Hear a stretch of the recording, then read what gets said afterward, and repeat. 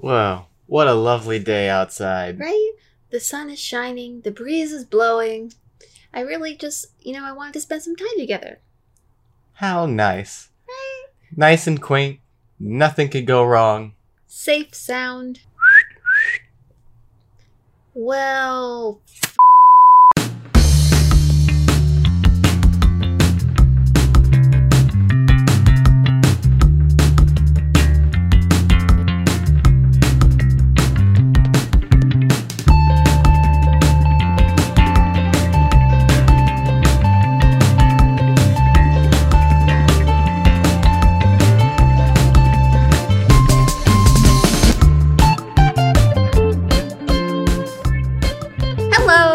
Hello. We were not attacked by a crazy cult yet. Hopefully. Not ever. But if you recognize that, or if you recognize the title of the episode that you clicked on. Wow. Welcome to Talk Nerdy to Me, baby, where we talk nerdy to you, baby. And baby. And today we are talking about The Last of Us Part 2. Part 2.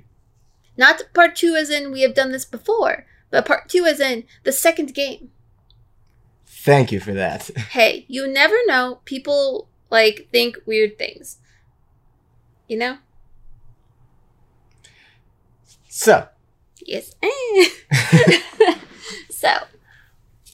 The Last of Us Part 2. The Last of Us Part 2. It's a really good game. It really is. It is also one of the only games I fully completed during quarantine and or this year.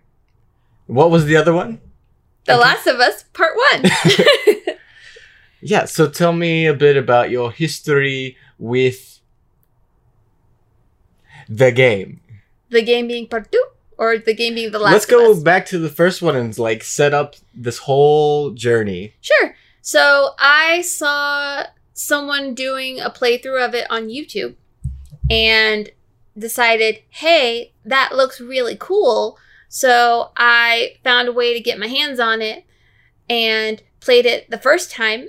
And I really, really, really liked it. I was moved. I cried and all those things. And it became one of my favorite games of all time. And that's pretty much where I stand with the first game. And then the second game came out. They added another voice actress that I love. Who could it be? Laura Bailey. I'm too lazy to add an actual harp sounds. A lot of this episode is just going to be me waiting to see how far you'll take something. Maybe. We'll see. I don't... Or just giving you awkward silence in between, just that. That's going to be so fun for the people listening to this podcast. I mean, give them what they want. Silence. Yep. You totally clicked on an episode just to hear nothing. So, I liked them. I wanted to do it again. I played it. Made me want to play the other one again. It was great. So what about you? What is your history with The Last of Us? Picture, if you will. Oh, God. Let's go all the way back to the land called 2002. I had just gotten a PlayStation 2 for Christmas because I saw a commercial and wanted this game that had interesting looking anime characters and Disney characters at the same time. You find every way to bring up Kingdom Hearts. And so I got a PS2 and Kingdom Hearts for Christmas. Naturally, the next day I was like, I need more games and also a memory card. And so I journeyed with my father to the distant lands of Circuit City. So if you don't know what that is almost a Best Buy. It's post Radio Shack, pre-Monopoly of Best Buy. Yep. And so we went to Circuit City. Is it an East Coast thing? It might be. I have no idea. Because we had a Circuit City. It was gone before it was really nice. I like Circuit City a lot. It was great. So, I got to get a couple of games. My dad got a game called Medal of Honor Frontline, which is a World War II game. And then I got a game called Dark Cloud and another one called Jak and Daxter. Created by a company called Naughty Dog. Wow, we are going all the way back. Oh, yes. Oh, yes. I bring this up because I've been playing the Jak and Daxter games again lately. However, that led into the Uncharted games, which I played and I love. And that led into The Last of Us. Wow, Because we made after- it. Yeah, I'll skip all the other stuff. But yeah, like, ever since Jak and Daxter, I have followed the game company. I'm like, this company makes good games. And so I played all the Jak and Daxter games, beat all of those. I played all the Uncharted games, beat all those. And then they came out with the game called The Last of Us. And I was like, ooh, this looks like it's going to use a lot of the Uncharted mechanics, but super gritty and emotional. It's true. It's very true. And so, yeah, I played the first one, loved it. It took me a while to get into the first one, actually. There was a part where I kind of got stuck, and I think it was like the first instance with the clickers. Oh, yeah. And so I got stuck for a while and put it down, and then I came back and then kept playing to the end. And then cried. Almost. I think I got a little watery. Yeah. Casey doesn't cry as easy, though you cry more often now than you did before. Which leads me to part 2. Wow. See? Which all is the segues going by. The Last of Us Part 2, City of Tears. Otherwise known as Seattle. Yeah. And Seattle Day 1. And Seattle Day 2. And Seattle Day 3. Not to mention Seattle Day 1, Seattle Day 2, and Seattle Day 3. Wow, why do people listen to this? I'm not gonna ask because No. it keeps getting keeps giving us a reason to come back. I don't know where this voice is going. But anyway, the first one is great, and so naturally both of us were excited for part 2. We were. I should also mention the DLC for It's true. Those Left Behind. Left behind. Just Left Behind. Those Yeah. left behind. Those left behind. We left behind. All left behind. So when I got my PS4 in 2014, it came with a physical copy of GTA 5 and then a downloadable version of The Last of Us Remastered. And I was like, dude, I played this game on the PS3. Like, there's no way this game can look better. Oh my gosh, it looks so much better on the PS4. Mhm. Holy crap. And yeah, and then this one looks way This better one than The is- Last of Us Remastered. It was funny because I played The Last of Us Part 2, finished it, was going through withdrawal, and was like, I can just like dip my toes back into The Last of Us Part 1. And by dip my toes, I mean play that in the DLC again. And it was interesting because I remember playing The Last of Us for the first time, Part 1, and being like, oh my god, these graphics, it's so crazy cool. And then you play Part 2 and you're like, oh my god, they did even better. This is like real life. But yeah, and it's interesting to play the DLC because you see like the bridge. The bridge. The bridge. Another little side note, because we need those. Oh yeah, this podcast doesn't meander at all. I had Shannon Woodward came into my work and she was getting stuff for her Switch, and the commercial or the trailer for The Last of Us Part 2 was playing. She's like, "Oh, I was in that," and I didn't recognize her. Oh yeah, you will never stop bringing this up. I cannot until you live- can I cannot overcome live your this down until I am face to face with her again and can apologize. But I couldn't place her, and then immediately after she left, I was like, "Oh my gosh, she's from Westworld. I'm so dumb. Please forgive me, senpai." So, but yeah, she joins the cast and crew Yeah. as Dina. So let's just kind It of was get. great. Yeah, she really is. So let's kind of just meander through the game. Sure. It starts with sort of a recap, Yeah. which as far as recaps go, it's pretty well done. Hmm. Because not many, I can't think of another recap that almost had me sobbing in the recap. The recap ends with Joel playing the song. guitar, which keeps coming back, and the whole game is And about keeps parallels. stabbing you in the and- chest with that guitar. Ah. Wow. How do you? You know what? No, it's fine. not. It's fine. It's the best metaphor I can think of for that game. Getting stabbed in the heart with a guitar. Yep. That's so metal. But yeah, and then we get a little bit of the home life of Jackson, which is there's the little town. Yeah, there's so many. I don't feel like the game beats you over the head in any way of the first one, and like, oh, remember the first one? Remember that one? It's just more like little things of continuity, because there was like a little side conversation in the first one of Joel being like, okay, yeah, maybe when this thing all blows over. Because his brother invites him to go join them where they're going in Jackson with him and his wife and or girlfriend at that time. Yeah. And I can't remember. What's funny is that if I remember right, Joel refuses and he's like, no, yeah, he's like, that's not my style. Yeah, I'm not. He's like, I'm not a home life, homebody kind of guy. And the first thing we see is him and Ellie living there. Yep.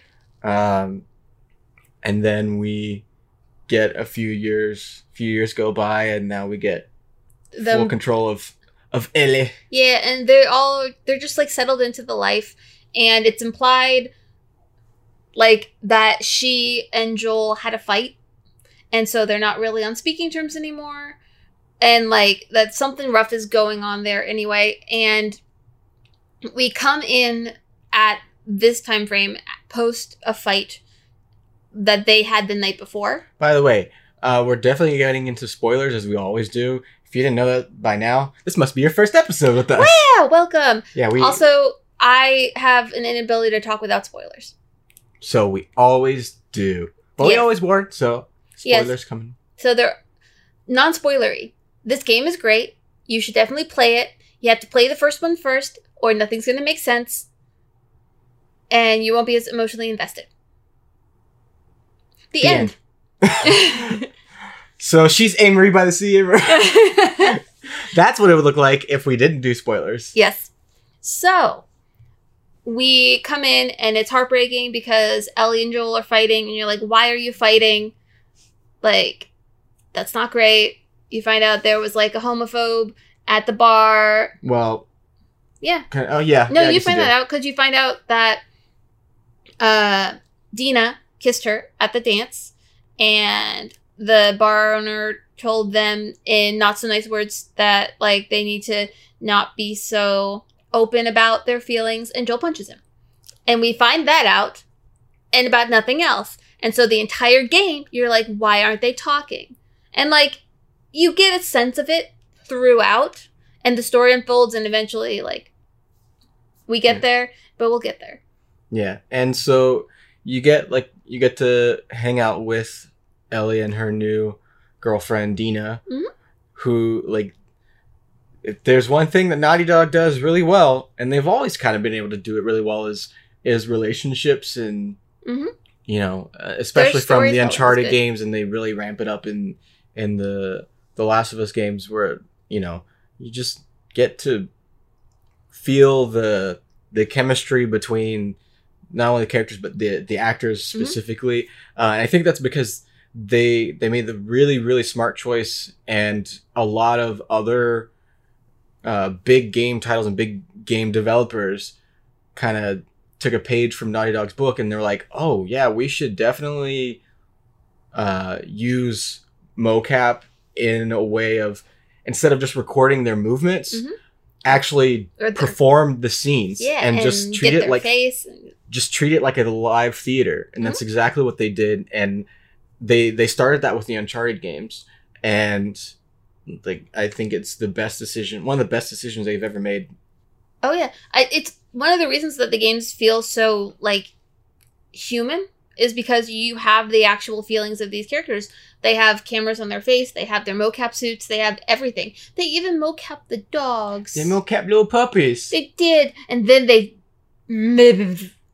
I have, which we'll get to eventually, I have only 2 qualms about this game. Great. Yep.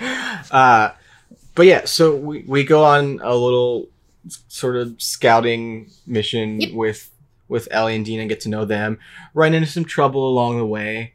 And then we also meet a mysterious woman. We do.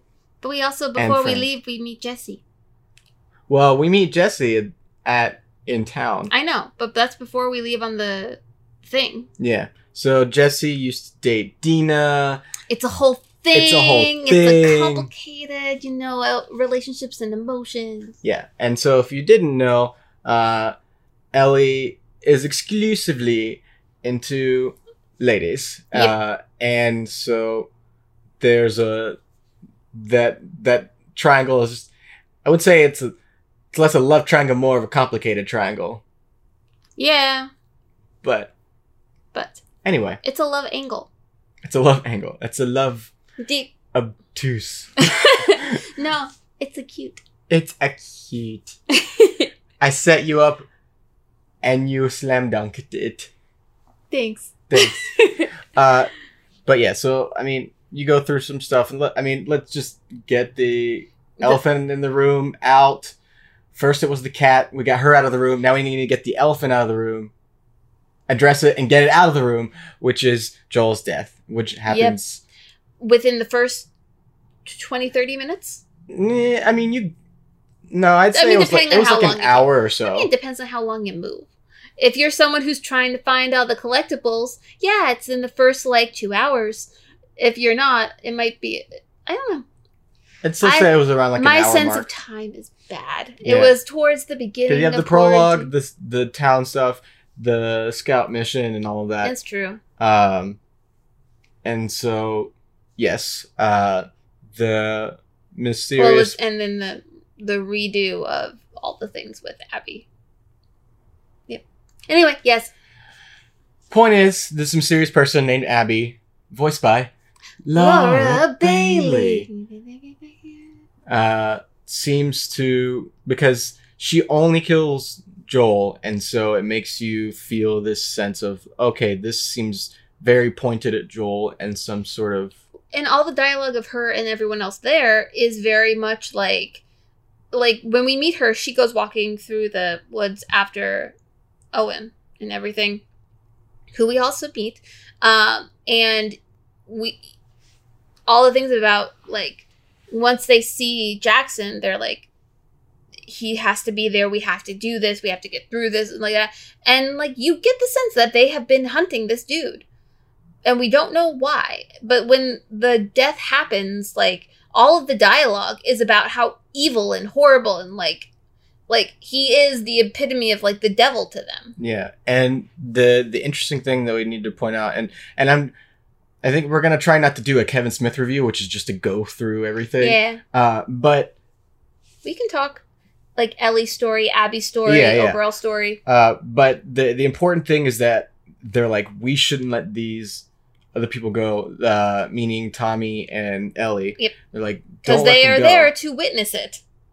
Yeah, and so they're don't leave any witnesses. Yep. And she's nope, we're just here for Joel. That's it. Yep. And they let them live. Yep. And I should also note that right before that, you are fighting as Abby, and you have to fend off a horde of clickers. So many clickers, so many runners. And man, well, we should also get through gameplay, but no, and you're saved by Joel and Tommy. And you get saved by them, and then you brutally murder him.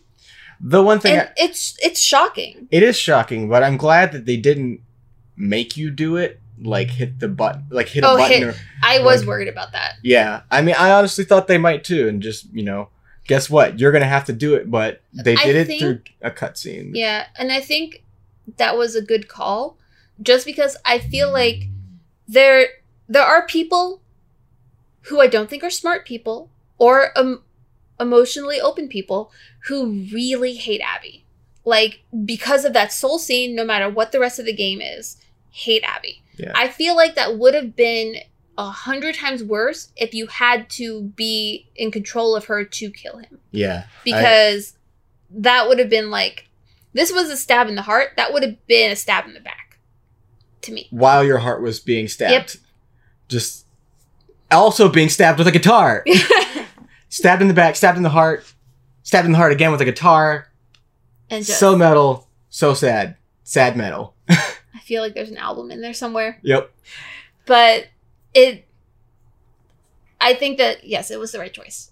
But I know like that and what I like, and I can tell, honestly, I can tell is like a lot of the scenes and moments in this game went through, like, a lot of it stayed the same, but some of the major things like that had some rewrites and some touch-ups, and I think a lot of that goes to credit to Hallie Gross, who co-wrote the game with Neil Druckmann, who he was with Naughty Dog for a while, but he headed up The Last of Us, because the lead writer from Uncharted, Amy Hennig, left the company, and so Neil Druckmann took over, did The Last of Us, and then did Uncharted 4, where you can see all of the bleed through of The Last of Us stuff with like optional conversations and like all of the little things, and then he of course did this one, but got her as a co-writer. And I've watched a lot of interviews with Neil, and he was like, I can do the story and, you know, come up with a few drafts, but he's like, everything I put out is very dry. And so she was the one that would come in and touch up the script if it was a scene that I had written, and would come in and add the layers, add the poetry and the layers and the flavor and the natural flavor to it, the humanity to it. Yes, there you go. And so I know that was one where, you know, apparently it was going to be a lot tougher, and, you know, like, but the co-writers, man, like, you know, back each other up, and also call each other out for, you don't need this. Yeah. Like, here's the thing. That scene has enough to make you upset, cry, and like feel everything without having to like see and do everything in that scene. Like, it's intense. It is rough, like, from all sides. But it's also, and it's like, to an extent, it's a parallel of the first game where your player character, who in this case is Ellie, loses like the most important person to them, which is what happens in the first game. The Last of Us, at like its core, is a game about loss and grief and dealing with it, and how people deal with it, and how she deals with it is rage. Yep. And so Ellie goes off and on a revenge quest. Yep. And she brings her girlfriend, which is honestly, I think that was another really smart decision. There's a lot of smart decisions they made. Yes. But if because of everything they had set up with Dina, if Dina's just like, all right, you can go on by yourself and, you know, possibly die, and I'll just wait here. Yeah. And like, I'll wait for your return. You're a princess in your castle. She's like, no, you're gonna get killed if you go out by yourself. Yep. I'm coming with you. Like, I can. And Ellie also doesn't really fight it, because she knows that. But she doesn't want to be alone. Like, the entire first game, she doesn't want to be abandoned. Yeah. And that, like, she knows that she needs someone there to, in a lot of ways, hold her back. And be her conscience. Yeah. Because she can see, like, I feel like she can see herself going crazy a bit. And, like, Dina is there to be the moral compass, sort of. And in The Last of Us, moral compass is very loose. In general. Even with Dina. Moral compasses are like Jack Sparrow's compass that just spin in a circle and just like, maybe it'll eventually point to something you want, but... Yeah, but, like, you have Ellie, whose, like, character journey in this is trying to find her ability to let go and live, which was exactly what Joel's thing was in the first game. The first game has Joel giving up his idea of, like, happiness, connection, pretty much anything, because his only connection is a business partner, really. And he has kind of, like, just disconnected himself from everything. Juxtaposed to that is Ellie, who has, like, found home and security and people who will care about her, and has that ripped away, and has to just figure out how to reconnect with who she wants to be when, like, all she wants is, like, what she really wanted, and what we learned throughout the game was, like, that open end. I don't know. I feel like I'm just thinking about how far video games have come from burp, burp, burp, burp. You can't see, Burp. but we are miming Pong. Burp. But she has to figure out how to see the bad guys as people, just like we do in that game, because you end up being the bad guy. Because there are there are bad guys. Because there are people who have given up the idea of humanity. But it's so gray where those lines can be drawn, and they're more like smudges. And I, like me, myself, and I really like when you are forced to think and forced to, like, empathize with people despite circumstance. Because I really, like, I feel like in all media, it's something that people disregard and people lack, is that ability to empathize and identify with people who they view one way and view as, like, a cardboard cutout of that. So, like, the idea of Abby being the cardboard cutout of this bad guy because she came and killed Joel. And then, no. I don't know. Your turn. I just So, yeah, we'll just kind of go through and kind of circle around back to that. Yep. So you get this 3-day journey of Last of Us 2, or Mad Ellie, Fury, Seattle. And, you know, as it's going on, you know, there's got to be a part of you that's and I saw a thing on this too. Like, it addresses violence in video games in a way that no one else really does, which is, like, whenever you shoot somebody or you kill somebody, if one of their teammates is alive, they will shout out their name and grieve, like, out loud. Yep. And that's, you know, not something you just shoot the bad guys and they're like, rah, and they make a stupid sound and they're dead. Yep. No harm, no foul. But in this, it's like, no, they are people with histories, with friends, with relationships, with lives. And so, like, as it's going on, and names and pets. Yeah. And as it goes on, you're just like, man, am I doing the right thing here? Like, and there's not really an option to play through this as a pacifist. Like, there just is not. Yeah, this Undertale, this is not. No. Murder Tale, this is. Maybe, but, like, not even that. It's like, and I just needed to make the joke work. Yeah, just in this circumstance, it doesn't make sense to have a pacifist route because that's not the character she is at that moment. Yeah, because, I mean, not even in the first one, like, you know, she's trying to get Joel to give her a gun, and he's like, no, like, you're a kid, you shouldn't have a gun. She's like, no, I know, like, how to do it, I can do it. And then she saves his butt, and he's like, all right, here you go, here's a gun. Watch my back, you know, and that's how that has evolved over time, and, you know, now she's been in this, she was born into the she world. has not known a world that was not this. So she's just grown up in that atmosphere, and is just a killer. Well, she was also in training to work with the military. Like, that when we see Left Behind, she was in a thing where she goes to training and drills and all that kind of stuff. Yeah. But yeah, so you eventually get to I don't want to, like, just do, here, let's go beat by the story, but, you know, you go through the game as Ellie and make some tough decisions, do some, you know, you start to get your revenge on some of the other people that were in the room where it happened.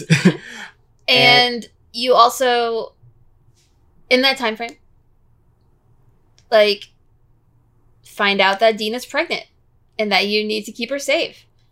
Jesse comes back. Like, and, like, you're looking for Tommy. Who, if I know we haven't said, but Tommy went ahead of Ellie.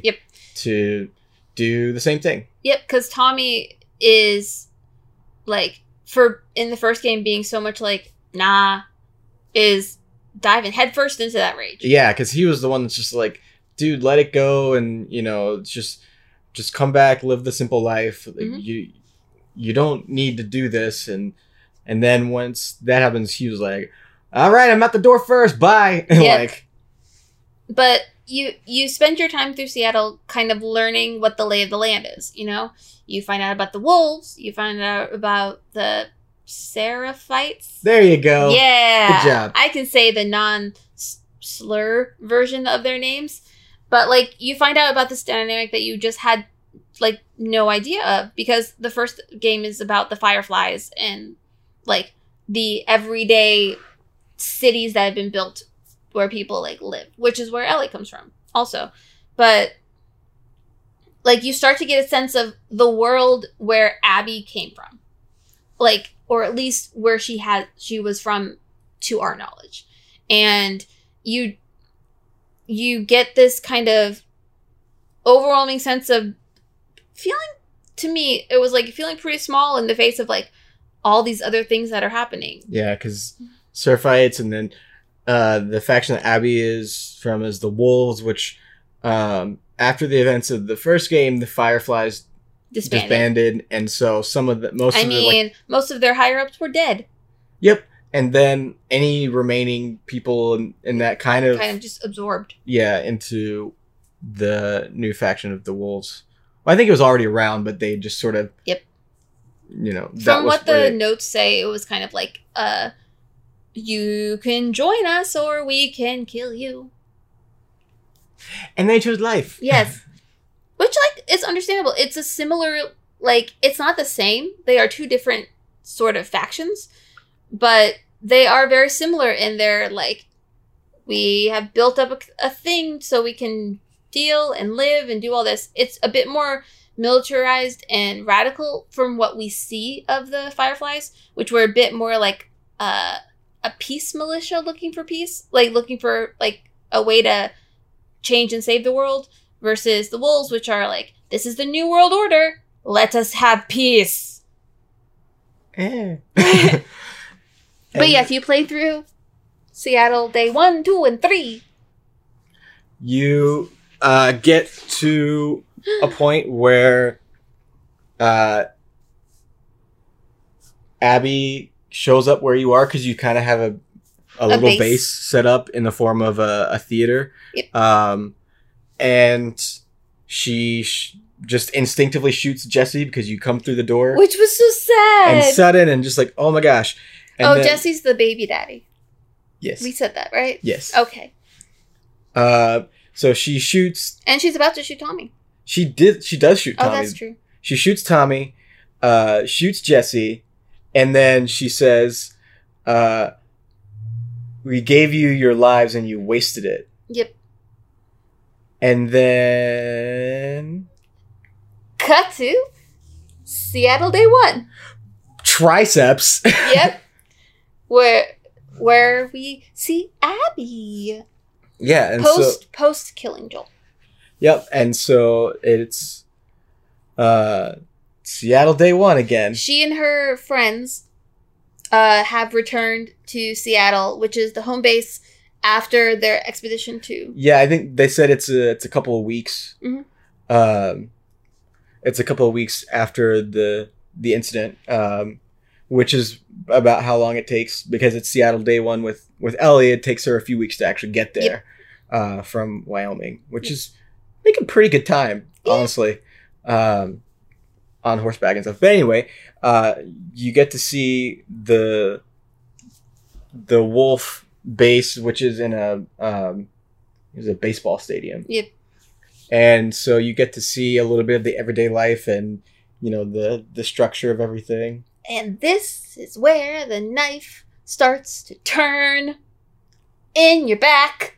Would you like to pull the knife out of your back and explain why it's bloody? Sure, I will use it as a microphone. Oh.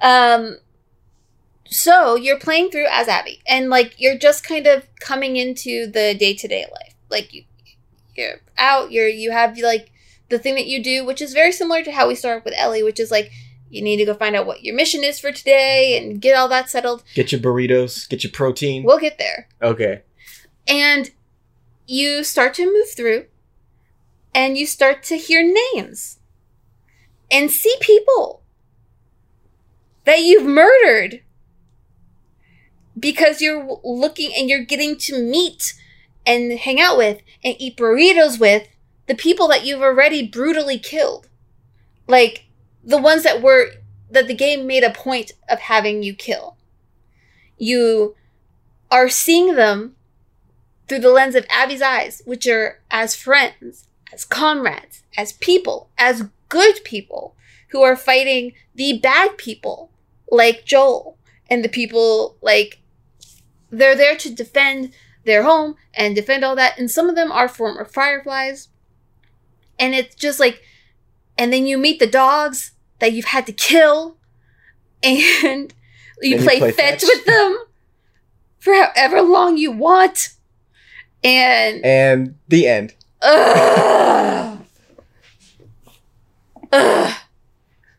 For all of the things that upset Amy, I'm surprised you really like this game. Normally that's a hell no. I'm stopping. I love The Last of Us so much that I just close my eyes and press buttons until I don't hear dogs anymore and I leave. Because that's like a full stop for me on almost anything. So the fact that you finished the game it says halot. Halot. Yes. And so yeah, you keep going and I think the feeling that most people have at that point is like, oh, the moment that everyone seems to have this very similar experience, which is when you go on the mission with Abby and you start picking up parts and you pull out your backpack and you notice all that stuff, like all the upgrades of your weapons and your health and everything is reset and it's a whole different character and you're like, we gonna be with her for a while. Yeah, because you've built up all of Ellie's weapons. You've built up all of her stats. You've done all your workbench stuff. Nope, we straight up at the beginning again. I should say, even before that, we forgot that you play as a younger Abby. But does that happen when? That happens before. Does it? Yeah. Ah. And so, even that, I was like, okay, so we're getting like a little flashback, and then she wakes up and then starts her day and everything.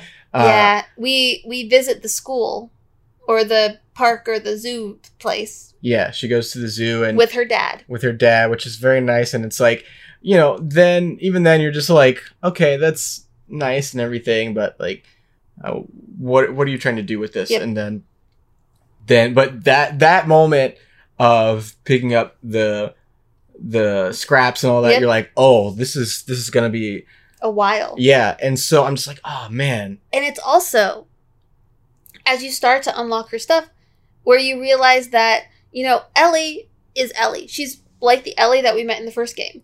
And Abby has so much in common, like, play-wise, as Joel. Like, she is brute force. She is, like, melee. And it's like playing Joel again with that part. Yeah, because the one of the little things that you take for granted as playing as Ellie is that Ellie has a knife that she uses and that it doesn't break. Yep. But with Abby, like Joel, you have to build those and craft them. Sheaves. And so that's like a little thing, but that does harken to playing as Joel. But yeah, it's just like, oh man, there's a sense of like, I don't want to play her. She killed Joel. Like, why am I doing this? I don't want to do this. Even Laura Bailey, who was in the game, knows the game because she was there and acted it, was like, oh, I don't want to play Abby. Me? I don't want to play me. I don't want to do this. I want to go back to Ellie. And yeah, because like you could have played through like Ellie's portion and gotten the end, and felt like it was a full game. And then we're like, oh no. welcome to chapter 2. Reverse. It's like reverse. It's like the books. So there are a couple books that you can get where you read them from both ends. Where, like, one side has one cover, one side has the other cover, and it just, like... You flip. And you meet in the middle. And this is like that, but it's a game. For you musical theater nerds out there, it's like the last 5 years, except the last 3 days. But I, like... Sure. And you start to kind of understand her as a character, and you see her relationship with Owen, and, like, how that broke down, because she's very single-minded. Like... Not in a bad way, but, like, she, ever since the Fireflies disbanded, and we find out during the game that during that time, one of the doctors that they retconned in to the ending of The Last of Us Part 1 was her dad. And so you find out that Joel brutally murdered her dad and destroyed the only hope that the Fireflies had of saving everybody with the cure. And you feel like a piece of crap. That is the literal term, a piece of crap. Yes. And so I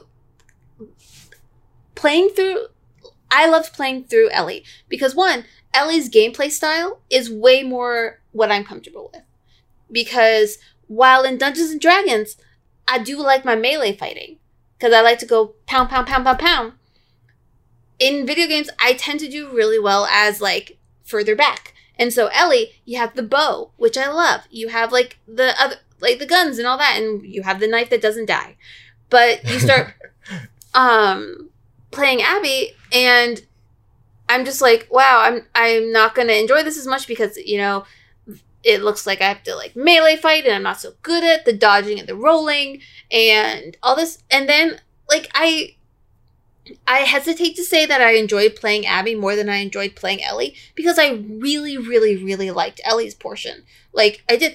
I think because Abby was a new character, the idea of having an idea of her and getting to fully discover that fleshed out character and getting to understand her backstory and her motivations and her, like her humor. She is such a dork. Like, she is such a big, strong, arms the size of your head dork. And just, like, you see her flaws because she's not a perfect person. She's like, come back, you boss. But, like, you start to see how she and Ellie are so similar. And the story of her leading up to killing Joel is pretty much the story of Ellie through this game. It's looking for the person who killed your father figure, and, like, having the single-minded urge for revenge. Screw what all of the people who care about you and you care about and love say. Like, you put them in danger to do this thing. Yeah, she lost her relationship with Owen because, and what's interesting, like, I've joked about the triceps and stuff, but it's a detail that actually has a story purpose. And a lot of people are like, oh, she's too buff. Like, no one could be that strong. And it's like, they are on a regimented schedule, and they show you what they have to eat. They show you their diet. They show you their workouts, and they show you their home gym.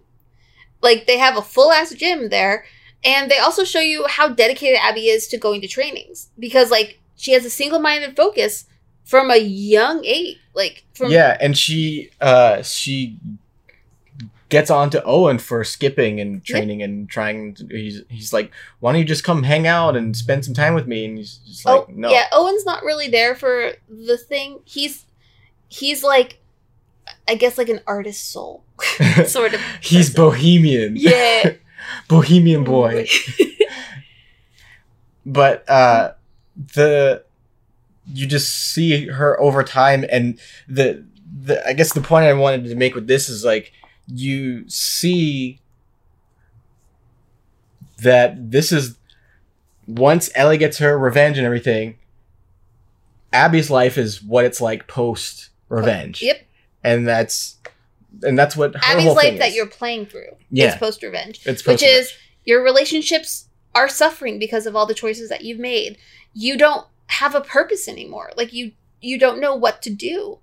And one of the more interesting things I think about Abby's character, and I'm talking about Abby's character is because I feel like the story that we got of Ellie is pretty much like what I expect and understand from seeing Ellie in the first game. The story with Abby felt really new. And she's a surprisingly, like, empathetic person. Like, she finds 2 kids who are refugees from the Seraphites, takes them under her wing, and, like, fights to the death for them. You are my people. Yep. You are my people. Let's get into that a little bit. So in her journey and part of her thing, she ends up getting captured and is which part? When she's hung up. Yep. So the end. Left to die. That's not the end. Oh no, the other part. I'm like, sorry. This is it not happens twice, more or less. She's captured by the Seraphites.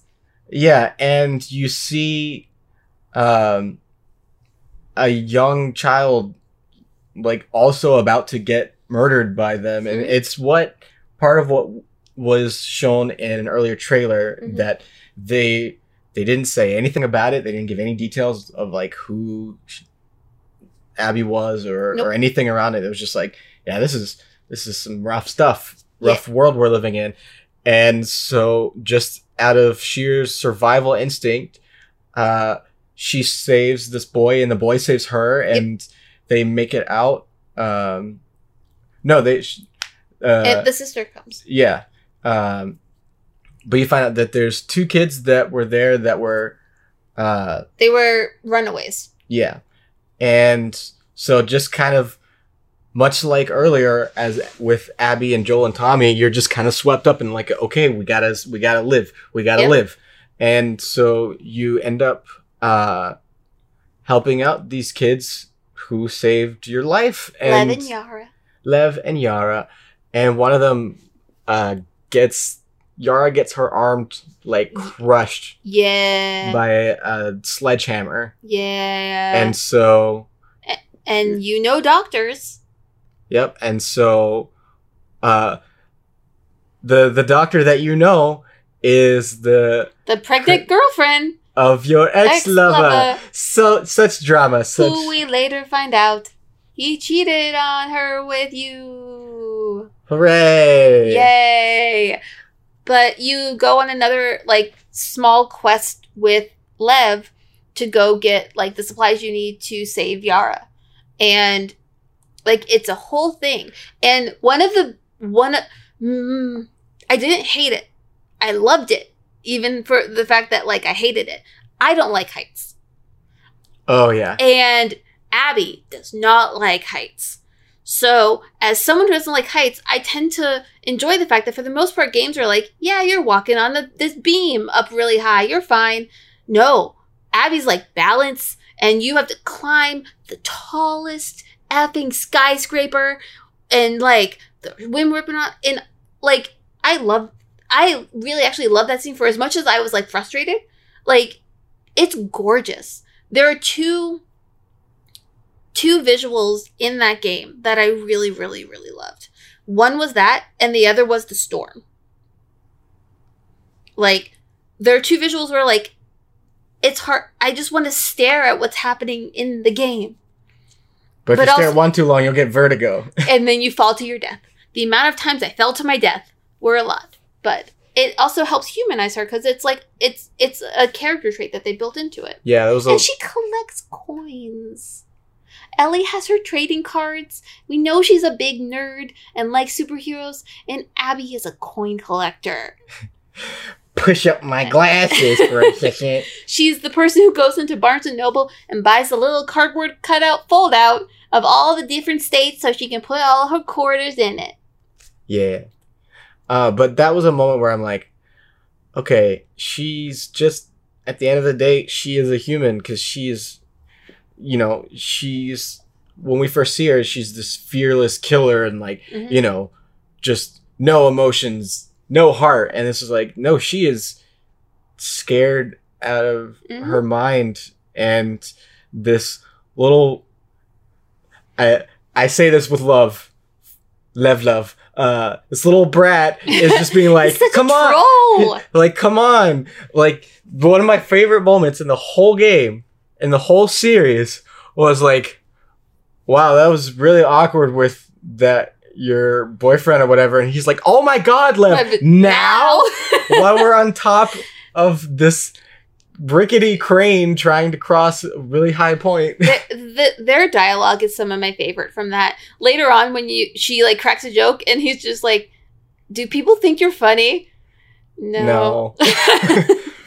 Yeah, and so like you really get the sense, and I love the fact that you're going to do this thing, and maybe even as a player, you're like, why am I doing this? She's like, why am I doing this for a bunch of kids? Mm-hmm. She's like, I don't even like kids. Why am I doing this? I don't like them. They're part of this like cult that is crazy, and like they ran away, but they're still like, they have all these mindsets of stuff. Yeah, and the boy she goes back to save them. Yeah, but while she's doing it, she's like, what am I doing? What am I doing? Yep. Why am I doing this? But well, I guess I wanted to point that out because I feel like this podcast episode is going to be a lot of like in defense of Abby, because they escape. She leaves them in like a trailer because she wants to go, and they're like, no, we can take care of ourselves. That's after Yara's been like has her arm crushed, and she goes back and she's just like, I cannot leave these kids, and so she fights her way back and goes back, and they're like. The whole thing is about her trying to redeem herself for what she did. I mean, she knows that she needed to do it, or felt like she needed to do it. She was compelled to, like... Yeah, but also, like... It didn't solve anything. It didn't, but she also was like... She's like, even though I feel justified, I'm not... She didn't feel like it was a great thing to do. No. And that torment after the fact was just like, yeah, this didn't really do anything for me. Nope. And so another thing that I really like, and we'll start, I know.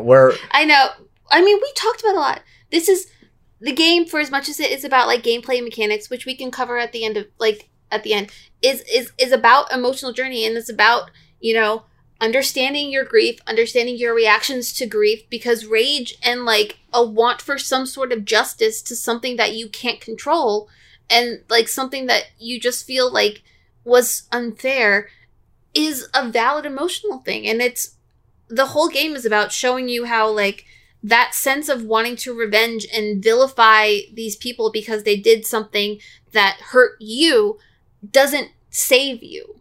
Like, the other thing is like the Lev that she's traveling with does like a really poignant thing in that the other group they call Scars. Mm-hmm. They call them Scars. They're like, they're these crazy fanatic people that are just dangerous and just need to die. And, they're not even human anymore. They're just killing machines. Like, they're like Terminators. Kill all the Terminators. And so every time she says the word Scar, Lev corrects her and says, no, they're Seraphites. And she's like, I don't get it. And just the fact that those people who are Lev's people, yep. Not Abby's people, are Lev's people. Yep. That hurt him, ostracized, outcast him, and he's still giving them the respect and dignity of their name and their creed. And to a certain extent, like, really believes in a lot of their values. And, there are some things and beliefs and moral codes that they have that are pretty solid and, Yep. Not all of it. No. Not most of it. But there are, much like anything, nothing is 100% like without something to make you understand it. Because even when you go through like the worst bits of history, they only happened because there was something in it that people understood enough to not recognize the rest of the crazy. And so the fact that Lev, who is, I think, like 12 or 13. Yeah, something like that. He looks a lot like Aang. He does. Just think of Aang. But you have this 12 or 13-year-old boy who is already like so much ahead of his time, and amidst all of this war and killing and just all these dour things in the world, he sees the good in Abby. He sees the good in his own people. He sees the own good in his own mother, who hates him and disowns him and tries to kill him, and like Yep. And the fact that like he's still like, I'm gonna pray for you, like that sort of thing is, you know, Yeah. like Lev, I think, is in the same way like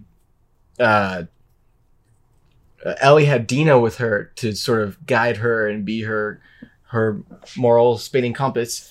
Lev is the same way for Abby. Yeah. And it's also like you see Abby connect with these people who, like, and by these people I mean like Lev and Yara, who see her as her, which, and by that I just mean like she wasn't their friend from a long time ago. They see her as this like killing machine that saved them and has all these flaws, but like at their core was someone who didn't have to care about them and saved them and like helped them and cared about them. And so like they form like a bond, and they like form a trust with her because they see her as a person, as flawed of a person as it could be. And by the end of this, or the end of day 3, because we're almost full circle now, it quickly turns into a lot of like very life or death situations thrown at you ad nauseum. Yep. She's again just like Joel, in the sense of Joel quickly goes from somebody who doesn't care about anything except saving his own skin, and just for whatever reason, just I need to survive, and just that's all he has left is his survival instinct, to go from that into I will do anything and I will literally kill and die for this girl, for Ellie, meaning Ellie. Abby does the same thing, in that she was like, I don't care about this kid at all, like I saved him, whatever, and it evolves quickly into I would die for this kid, I will fight for my last breath for this kid, and I will go find this kid who doesn't know how to keep themselves safe. Yeah, like I will do anything and everything for this kid. And so, you know, there's so many parallels between You are my people. Yes. There's so many parallels between Ellie and Abby, but as you mentioned, and like even in talking like this, I'm realizing the more and more connections and parallels of Joel and Abby. Yep. She is like the culmination of both of their stories. Yeah. And so like, anyway, we kind of work our way back around. And so after spending 3 days, like game days with Abby, you're just like, oh man, I don't want to go back there because I know what's going to happen. I don't. You have reached the point where you know you're working towards the moment where you just killed, Jesse, and you're in this fight with Ellie and Tommy, as far as you know, and because your friends are dead at that point. Yeah, because she ends up finding Owen and Mel, who were held up at the aquarium, and murders them.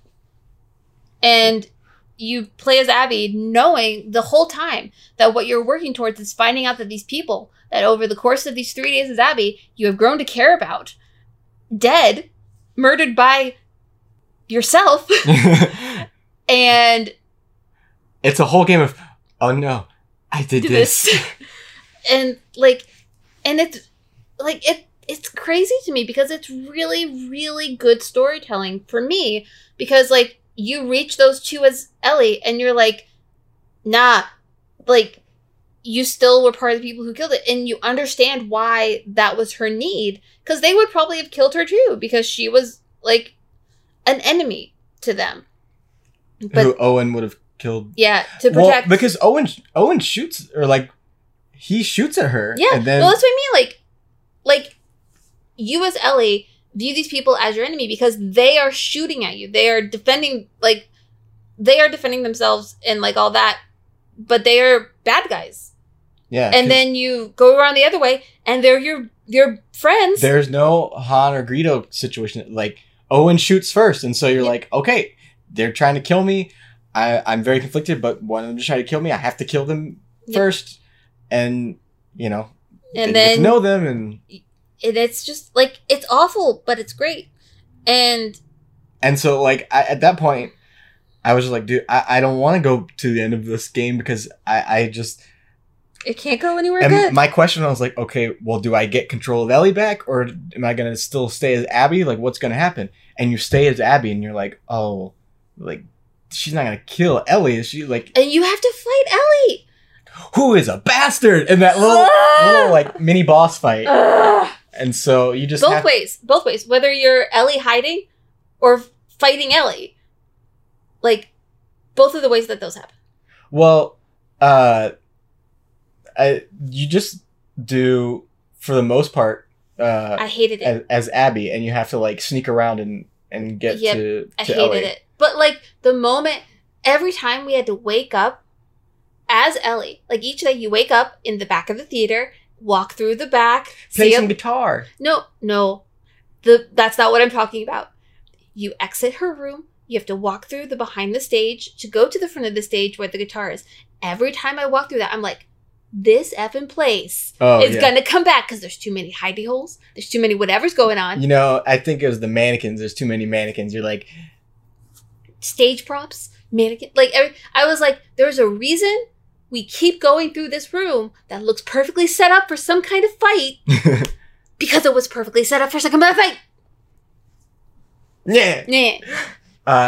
And so you get the upper hand as Abby, and you're about to kill Ellie, and I'm just like, I don't want to do it. Like, please stop. Please make it stop. And then, blessed be Lev. Lev says, don't do it. And in an attempt to save the humanity that Abby's desperately trying to regain. And so Abby stops and lets her go again. Again, after killing all of her friends. Oh, isn't there a My Chemical Romance song, like, all my friends are dead, or... Well, no, All My Friends Are Dead is a different song. All My Friends Are Dead. There's Kill All Your Friends. Oh, yeah. We all like to party when the funeral ends. Ba ba ba ba ba ba.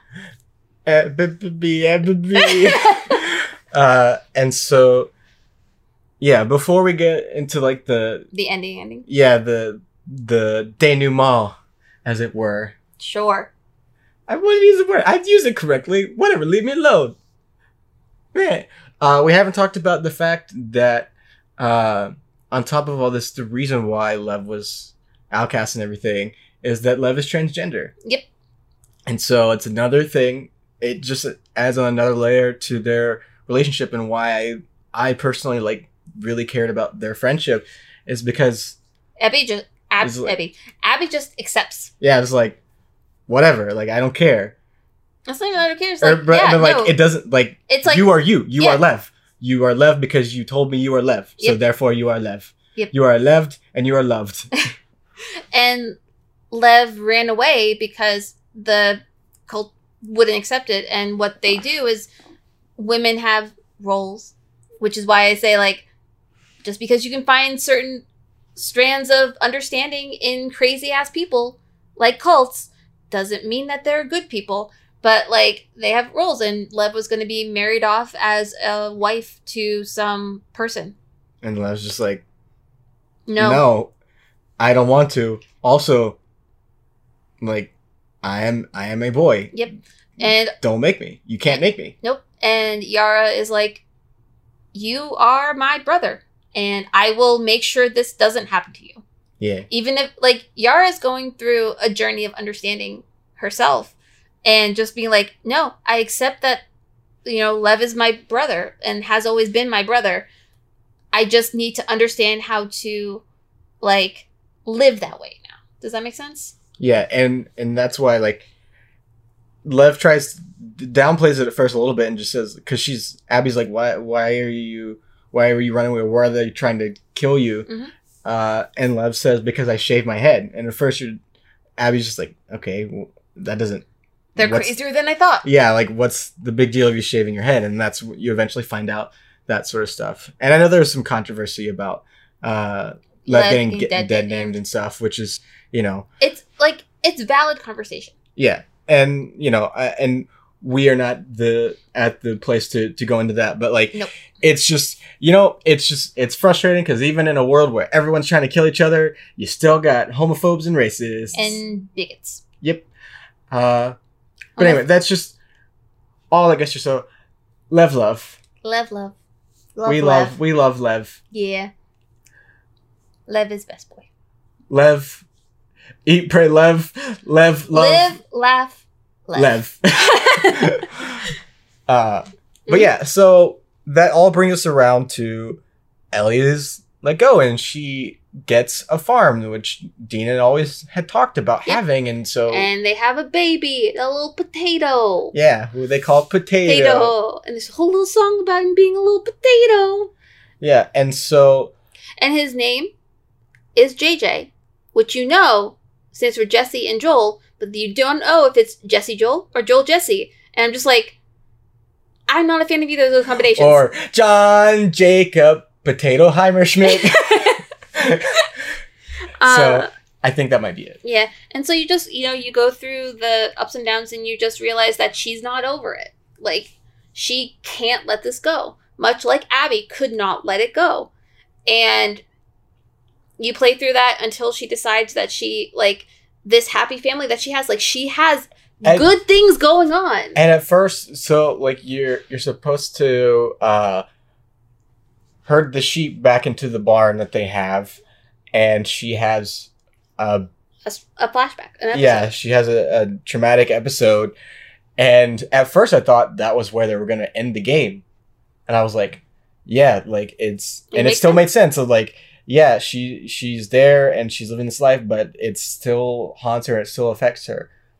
But then Tommy shows up and is like, nope, we have to do this. This is not the epilogue. Yep. And like... And so there were some people that are like, that doesn't make sense. That Tommy was, was the one...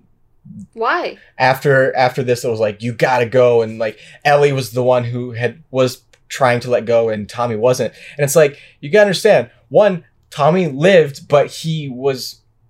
maimed and he's like blind in one eye and can't move very well, and it was his brother who was his brother. Last. He lost his wife over everything, mm-hmm. And so he's like, you can't let this go, and it just even further puts in Ellie's mind like, I have to do this. I can't let it go. But like it, and Tommy is an interesting reflection of also what like rage and grief and the inability to move on do to somebody. Like, it ruined all of his relationships.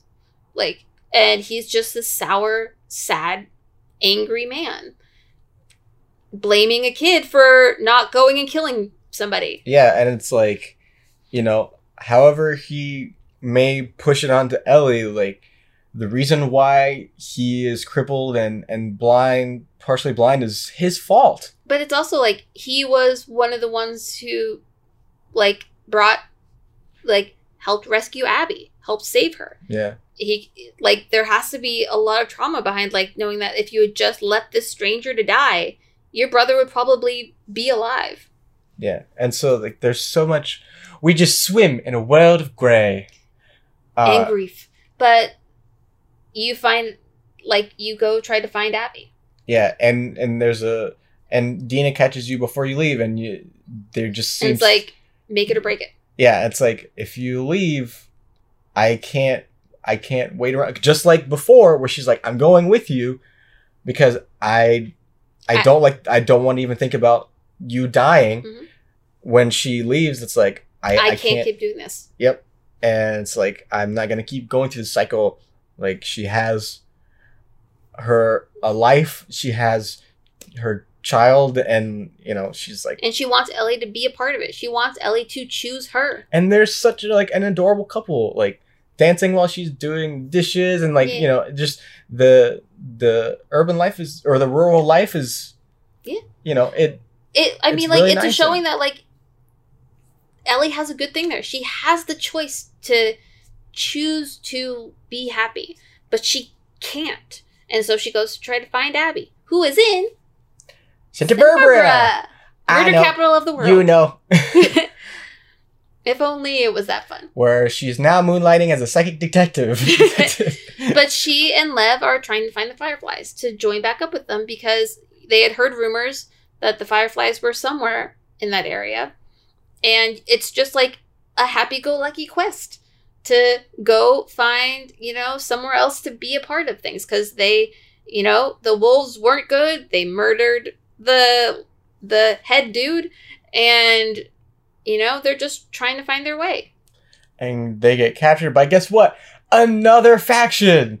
It keeps going. Yep. There's always bad people. Yep. And And Laura Bailey had to mocap getting beaten up by her own husband, her real life husband. because he keeps getting cast as people who want to kill her. Travis the Bounty Hunter. Oh, I call it Dog the Bounty Travis? No, it's Grog the Bounty Hunter. Yes. Because he looks like Dog the Bounty Hunter. Yep. And Grog is his Critical Role character. Yep. It's got layers. The joke Oh. has layers. I'm sorry I scratched you.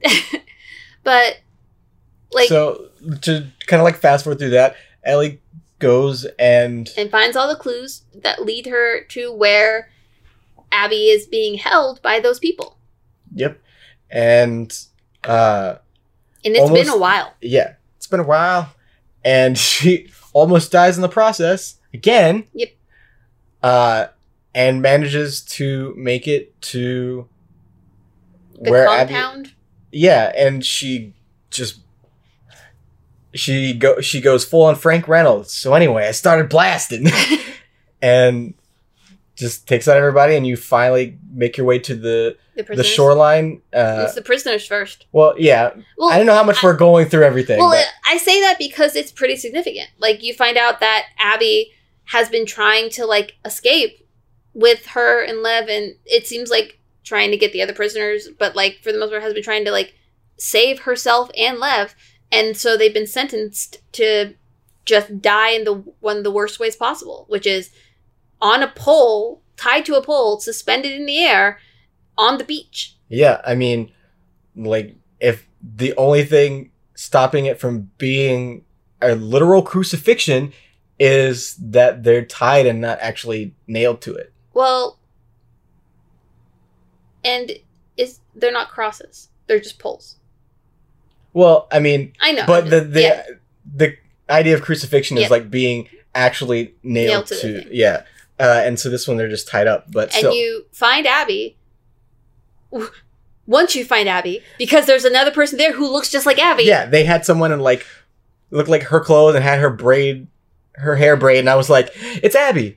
Why isn't there anything happening? Like, I'm standing right in front of Abby. I know, and I wonder if they did that on purpose because, like, it looks like Abby, and then you turn around and, like, oh no, this emaciated, short-haired, like, person is Abby. This different person who, like, she's fully emaciated. Her big arms are gone. They cut off all her hair, and just like she's been almost broken. And the moment that you cut her down, she goes and she saves Lev. And they just try to leave. And they invite Ellie. Like, they're like, there are boats this way. Like, Yeah, because there's two boats. Yep. And, like, she wants to leave. She wants to take Lev and go find Catalina. Yeah, Ellie is there for like, all right, we're gonna do this. We're gonna duke it out. And Abby just ignores her. Mm-hmm. Just straight up ignores her. Like, I gotta I find can't Lev. do this. I gotta find Lev. And just doesn't even think Yeah. about it. And the entire time, she, like, does not want to fight. Like, she is done. She just wants to get to live again. And, like, have some semblance of hope that's been, like, destroyed. And Ellie's like, no, you have to fight me. You have to fight me. Like, I need this. I need this. And she's just like, I don't. Like, despite all the horrors that Ellie brought into her life, like, she let them go because, like, it wasn't worth it anymore. And not that, like, her love for these people that were killed or their lives weren't important to her, but, like, it's about living for like yourself and the people who are still alive. And Ellie could not figure that out for herself until she had to fight Abby, who just is like she's not the monster that she was anymore. Yeah, and it just becomes Ellie is pretty much just trying to project. Sad Pikachus hitting each other. Yeah, it's Ellie projecting that evil, much like, you know, the people who even after playing the game still hate Abby because of what she did. Like, there is that projection of evil onto her that's just like, it's like, you're the one doing this, you're the one projecting this. Yep. And so... And it doesn't excuse any actions, but like, no, your actions as Ellie are more moral than anything that she's done. Yeah, and it's like, neither of them are good people, and neither of them are bad people. They're just people. And eventually Ellie... The only one I accept is like, pure boy. Lev is pure boy. It's true. But, you know, you fight until you almost kill Abby. And so, like, I know a lot of people are like, do I have to hit the square button? Do I have to I hated it. Oh my god, I was like, why are you I hate... And so, you get so close to killing her, and then... you play both, don't you? No, you just play Ellie. Okay. It's the other part where you do both. Sorry. Not really, because... No, but it switches, like, a thing. Like, Yeah. But the theaters is Abby, and this one is the beach is Ellie. Yep. And then Ellie at the last second remembers, has another flashback with Joel, who, like, this part got me so bad. So, like, the whole time you're building up about, like, what happened, you find out more and more about why they were fighting, and you find out that, like, she found out that he lied about the Fireflies at the beginning of his like, he did at the end of the first game. And, you know, for as much as this game is about the consequences of Abby and Ellie's actions, this entire game is the consequences of his choice. Yep. Like, you know, whether or not, like, he made the right choice saving Ellie, which is really, like, it's not a call we can make, really, because, like, yeah, we love Ellie. We don't know if the cure would have worked. And, like, I get it. And I get that he lied about it because he didn't think she would be okay with it. That's not cool. Yeah. And, like, we even hear straight from Abby's mouth, like, I would have done it. Because Abby knew that, you know, Ellie would have had to die, and she's like, I would have done it. Yeah, but I guess the thing is, like, Ellie, the whole thing could have been saved if the Fireflies let her know that she might die. Yeah. Like, there's more gray. Yeah. Gray everywhere. But, like, they didn't because they were worried she wouldn't do it. Like, there is no person other than Lev who you can point to as, like, Lev. A good person. But I think, and some people would disagree, but I think pretty much the whole game, but the last few moments especially, I feel are so true to the character. Mm-hmm. Because Joel says, I would do it all again. Yep. Without an ounce of regret. And, like, he knew that everything was going to catch up to him at some point. Yep, and he knew that whenever Ellie inevitably found out... He knew that it was likely going to have to cost their relationship. It was going to have to cost him his life, but not hers. And that's all he cared about. Yep. And that's why he was like, I would do it again. Yep, and, like... Before, like, the last moments we get with them is the night before the day Joel dies. And just, it's so... Yeah, it's so hard. She's like, I don't think I can ever forgive you for what you did. Ellie is... Yeah. But I'd like to try. And so that is why she lets Abby go. And so for me, I'm like, oh, both of my babies, they live. And also, Golden Child Lev baby lives. But it's also just like, to me, it kind of amplifies why she was so dead set. Like, why she could not let it go is because I think that no matter how angry she was at Joel the entire time and being like, I don't want you in my life, I think she eventually knew that they would be okay. And then they have that discussion the night before he dies, and she's like, okay, this will be okay.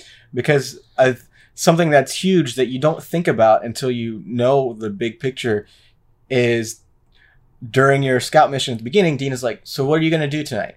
Because she was thinking like maybe we could like hang out and stuff because like we kissed last night and like I think there's something we should, maybe try and date. She's like, I think I'm going to just watch a movie with Joel. Which is huge! Yeah! It's huge! It's huge! And also, we were together when we saw Joel die, and it was Father's Day. Oh, yeah. Yeah. It was Father's Day!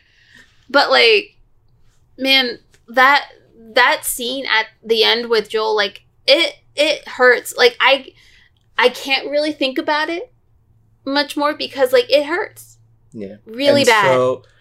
So, she's let go, and in the process of forcing Abby to fight, she loses some of her fingers. Loses 2 fingers, and she goes back to the farm that is empty. Except for her stuff in one of the top rooms. And she tries to play the song. She tries, and throughout the entire game, we have the moments of flashback with Joel and the guitar. We have Joel's song that Abby sings at numerous occasions throughout the thing. We have a whole moment in a music store. I think it's Ellie sings. Sorry, Ellie sings. And she doesn't. It's not a required thing. You can actually miss it. But Ellie does a magnificent cover of Take On Me, which is so good. It's so good. But, like, throughout the thing, it's her last connection with Joel.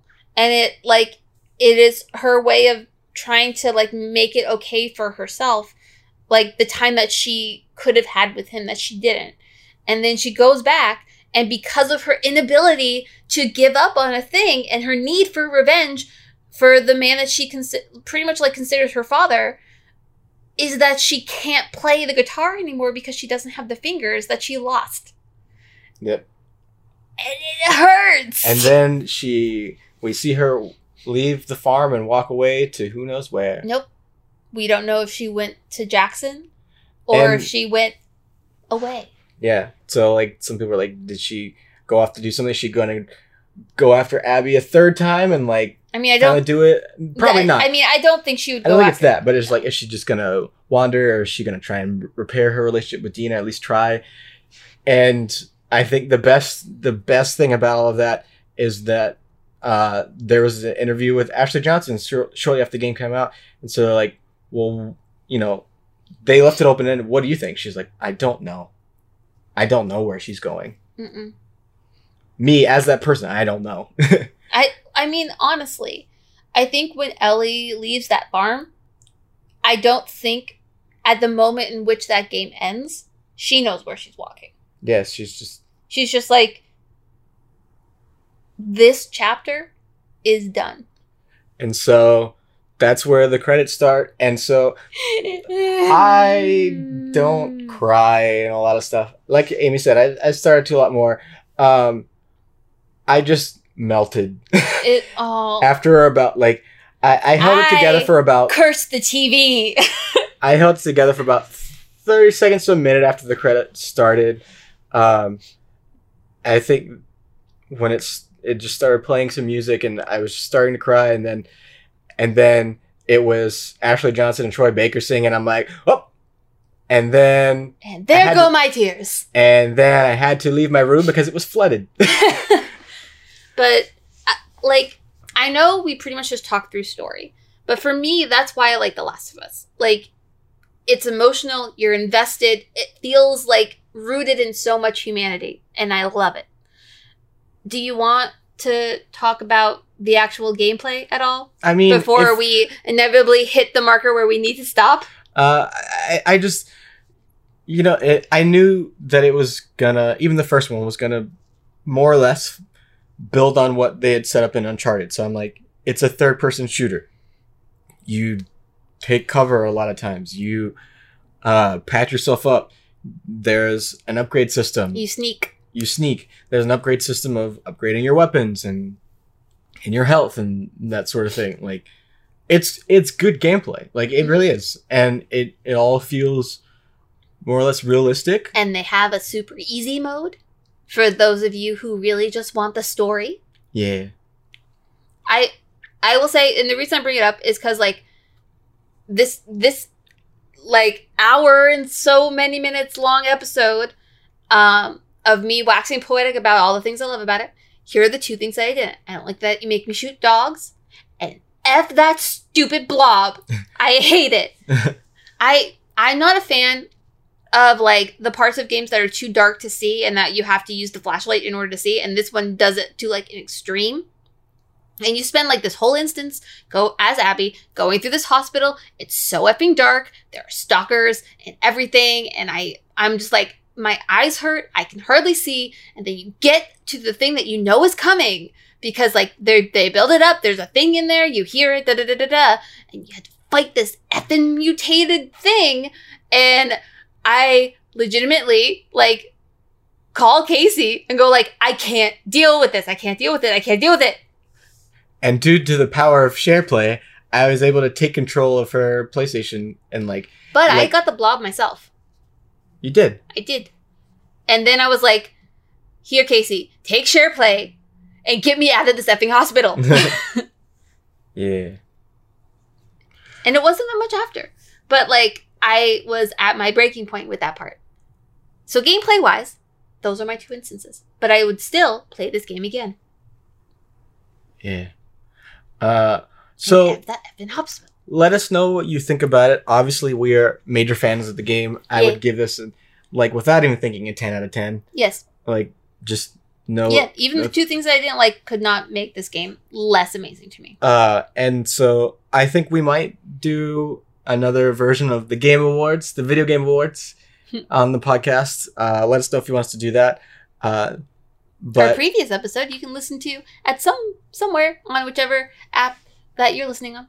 But I want to know what you guys think. I know there's a lot of stuff and there's a lot of hate towards this game. There's a lot of polarizing opinions. Yep. And, you know, even if you played the game and still didn't like it, that's totally fair. Mm-hmm. That's totally valid. But just, you know, we here at Talk Nerdy to Me Baby like positivity. We love love. And we only accept love. Live, laugh, love. Love. And so, yeah, like, we want to know what you guys think about it. But just be nice. Yeah, be kind. This is not a place that we need any hate. We don't need any more hate in the world. There's already enough. Yep. And on that note, thank you for listening.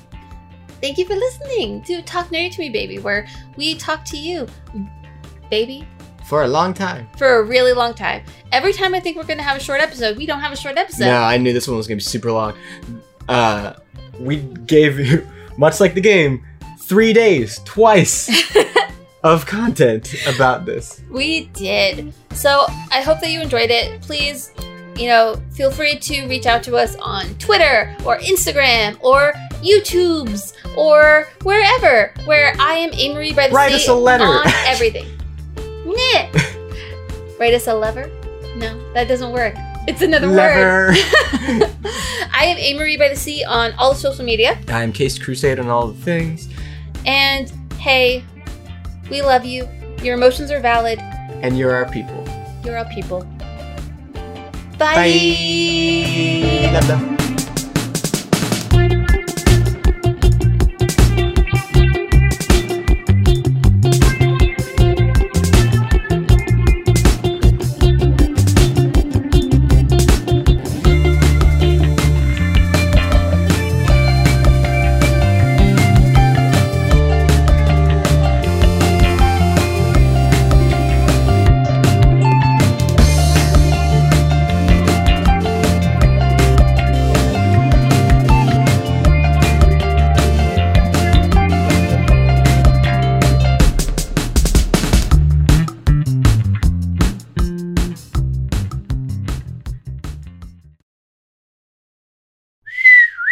Don't eat the box!